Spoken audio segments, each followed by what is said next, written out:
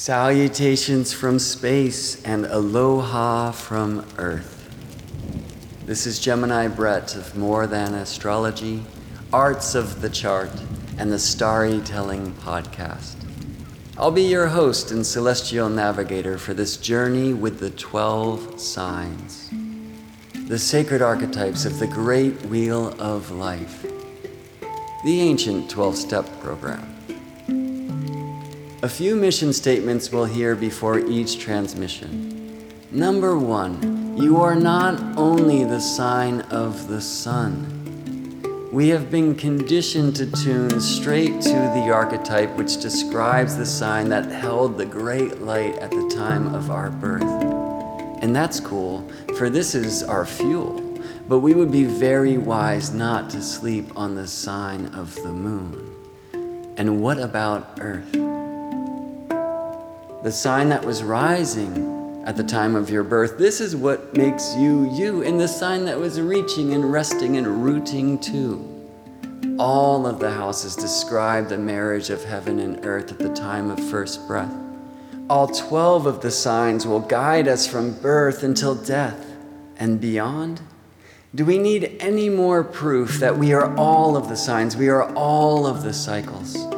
I invite you to tune into each of these transmissions and to feel how you are Pisces and Aries, Taurus, Gemini, Cancer, Leo, Virgo, Libra, Scorpio, Sagittarius, Capricorn, and Aquarius too.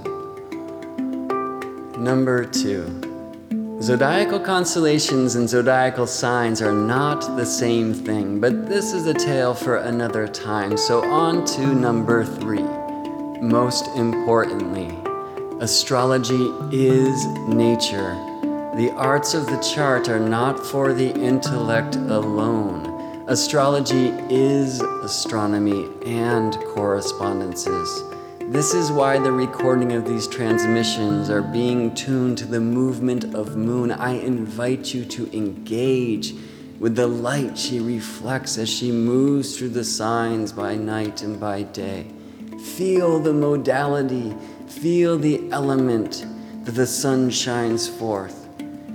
Engage directly, experientially, sentiently, and in your heart with the light of Venus as morning star, as evening star. Speak with Mercury. Feel Jupiter, Saturn, Mars. This will lead you to a direct experience and cultivate your own connection to the arts of the chart. I am not here to teach you my astrology. I am here to further remind you to remember yours. Which brings us finally to mission statement number 4. These archetypes, like we, evolve. My relationship to the 12 changes day by day, and I reserve the right for this to forever be my way. I hope you will too. Thank you for joining this journey of Earth and space. Deep bow to Elijah Parker, whose beautiful song Immortal from his album Prime Gifts has provided musical pace for these mission statements today. You can find more of Elijah at onedoorland.com and more of me at morethan.astrology.com, where you'll also find donate buttons if you would like to give back for what you receive. All aboard the Earth Space Machine. It is time for our journey with the 12 sacred signs. Gemini. Gemini why? Gemini how? Gemini what? Gemini where? Gemini who? Gemini hi and Gemini how do you do? Gemini ooh, I have a story to share with you. And so do I. Gemini, why are Gemini, Gemini we? Gemini, mutable air, the spirit of mind, the winds of change that rearrange our space and time. The birds are on the wing. Would it be absurd to first observe the words woven into the tunes they sing? There was a book, it would seem, that was too cool for school, so it was buried in a clay jar in Nag Hammadi, Egypt for about 2,000 years. It's called the Gospel of Thomas.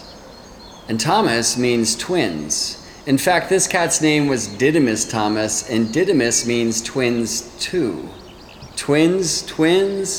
Surprise! Hello, Gemini.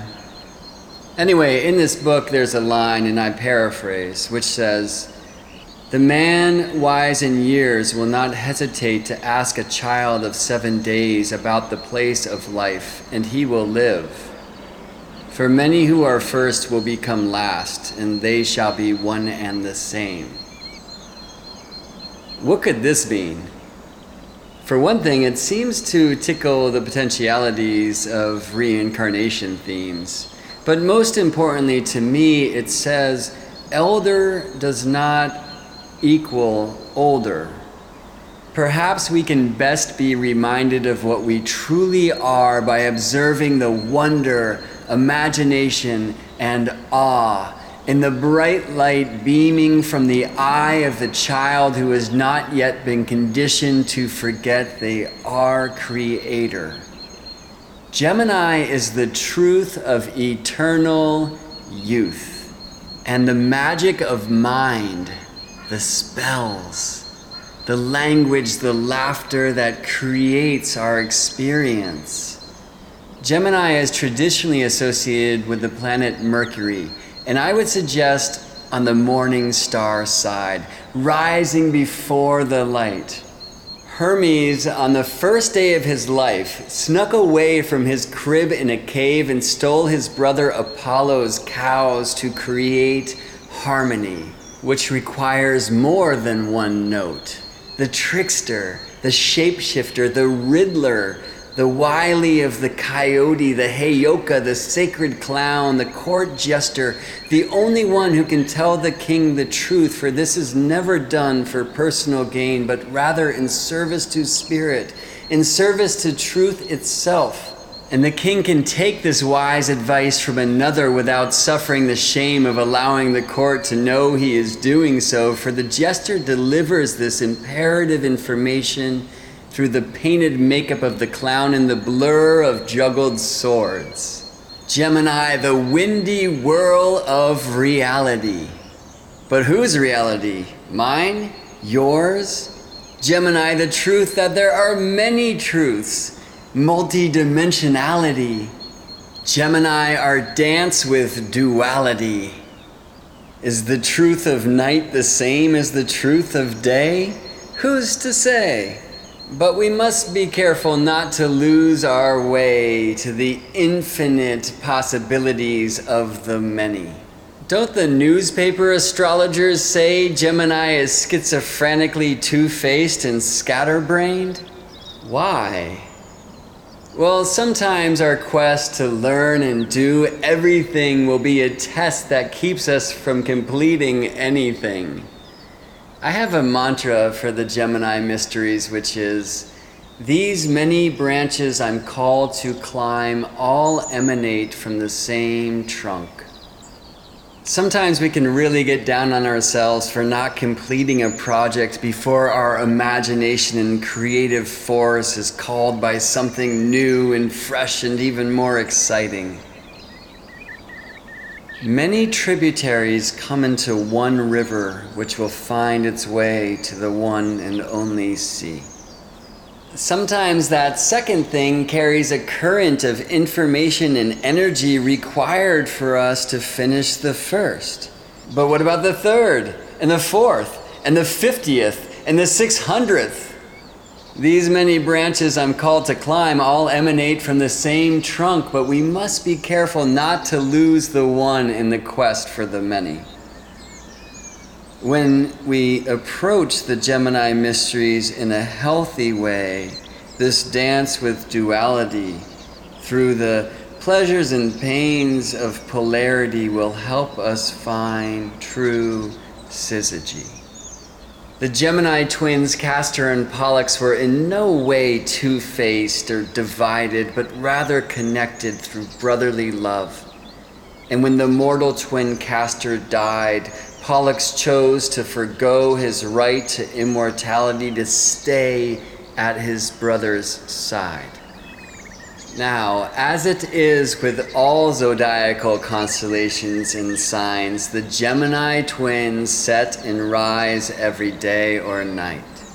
We are invited by these mysteries to realize there is more to life than what we see.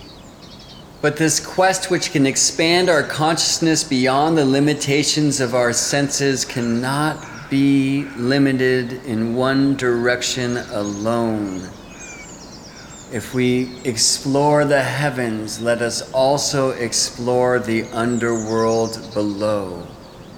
Gemini is crow, psychopomp, the carrier of souls which can take us on a wild ride to other dimensions, but bring us safely back home.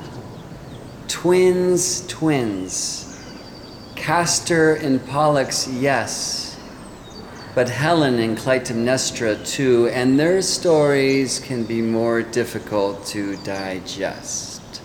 But let's keep it light, jester Gemini, magical mind, trickster truth of eternal youth, starry-telling Cocapelli appearing in the midst of night to rock that flute that transmits the myths of transmutation. One world of many nations. We are Gemini, and our wily wind is the instrument divine.